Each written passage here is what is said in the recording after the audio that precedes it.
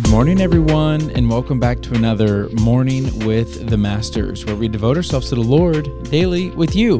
It's just me this morning, folks. Tori and I actually recorded 3 long-form podcasts yesterday for our new podcast that's coming out called That's Hot, and Tori actually lost her voice, and so I'm going to do this one with us, and I'm super excited about it because we're picking up with day 2 of our Watch Your Mouth devotional in the Bible app. There is a link to that in the description of this podcast if you guys want to follow along with us. And as always, I'll read the scripture, and then I will also pick up with the devotional. The scripture is Psalms chapter 19, verse 14, and it says this: "May the words of my mouth and the meditation of my heart be pleasing to you, O Lord, my rock and my redeemer." And the devotional says, Proverbs 21, verse 30 states that there is no wisdom, there is no insight, and there is no plan that can succeed against the Lord. I'm going to say it again. This is scripture. There is no wisdom, there is no insight, and there is no plan that can succeed against the Lord. And so we as believers need to be mindful that God's omniscient, omnipotent, and omnipresent power eradicates all attempts to conceal truth before him. God is aware of our heart. God is aware of our intentions, and God is aware of our words. In fact, he even knows them before we even say them. Just read Psalm 139, verse 4. Our hearts and mouths are closely interconnected and require constant inspection to ensure acceptability in God's sight. Our words reveal what our hearts are full of. I'm going to say it again. Our words reveal what our hearts are full of, which is either the fruit of goodness or wickedness. What is in one's heart eventually comes out of their mouth. And in Scripture, we read about the account of Ananias and Sapphira. During the time the apostles were testifying about the resurrection of Jesus Christ, there were believers who were owners of land and houses. The believers at that time sold their property and brought their entire sale of profit to the apostles. And the favor, the kindness, and love that the believers showed to the apostles supported the apostles' ministry and needs. Ananias and Sapphira also sold a piece of property and kept back some of their profits, bringing only a portion of what they earned at the apostles' feet. Both Ananias and Sapphira knew that the amount given to the apostles was not the entire profit that they made. Although they had complete control of their giving amount, their hearts were deceitful and their actions exposed their insincerity. And then it happened. Ananias died, and his body was carried out and buried. And when Peter questioned Sapphira hours later about the sale of their land, Sapphira declared the established lie discussed with her husband continuing on with the deceit and hypocrisy, therefore triggering her immediate death. Ananias and Sapphira didn't lie to the apostles. They lied to God.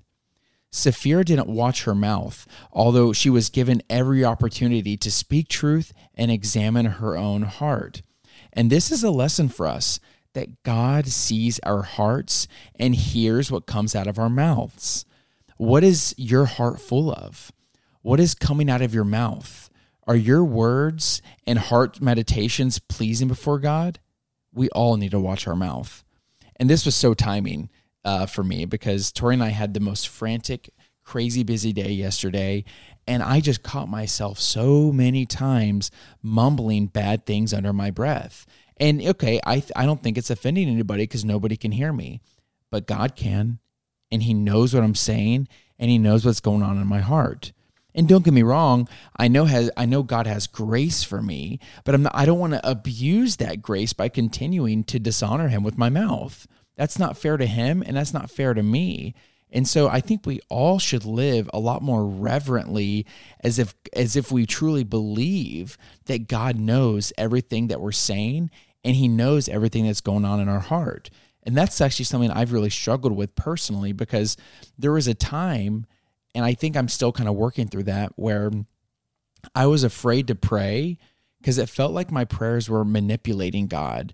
And I was like, well, God, I'm a sinful human. So what's the point of me praying if you know that I'm just kind of asking for my own will? And then a mentor of mine encouraged me that even if my motives are selfish, a father still wants to hear from his child. And he encouraged me, he said, Chad, open up to God about what's going on in your heart.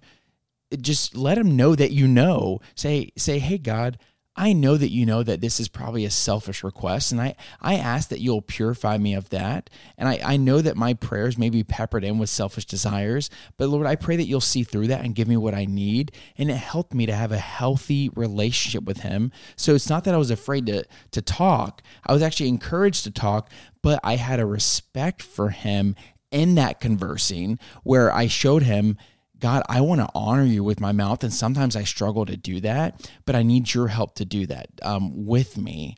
And so that was something that really helped me.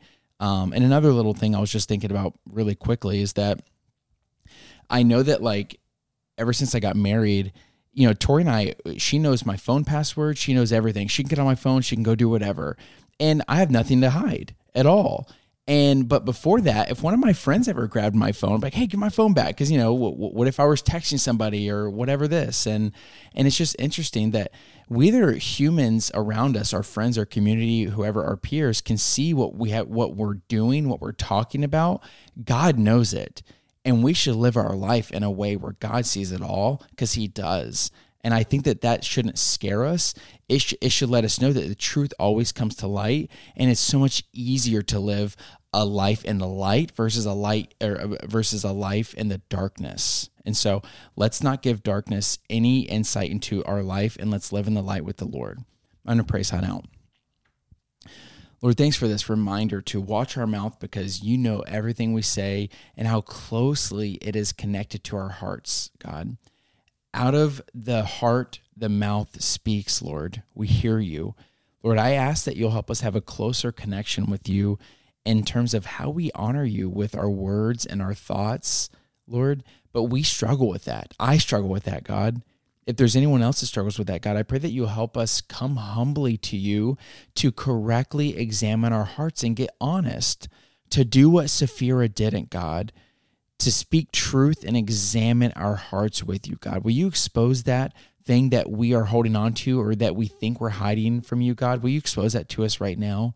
Will you illuminate those parts and bring light into those parts of our life? And while it may be a bit bright for us to handle, and it's harsh light, God, we know that it's good for us, because living in dark is not where you want us to be, Lord. Thank you for walking in this life with us, God, and having grace for us in the moments where our selfishness does rise up, Lord. In your son's name we pray. Amen. Well, amen, y'all. Now's that perfect time to break out the devotional, break out the worship music, and continue examining your heart. And don't forget that you are God's masterpiece, and don't forget that we love you. Adios.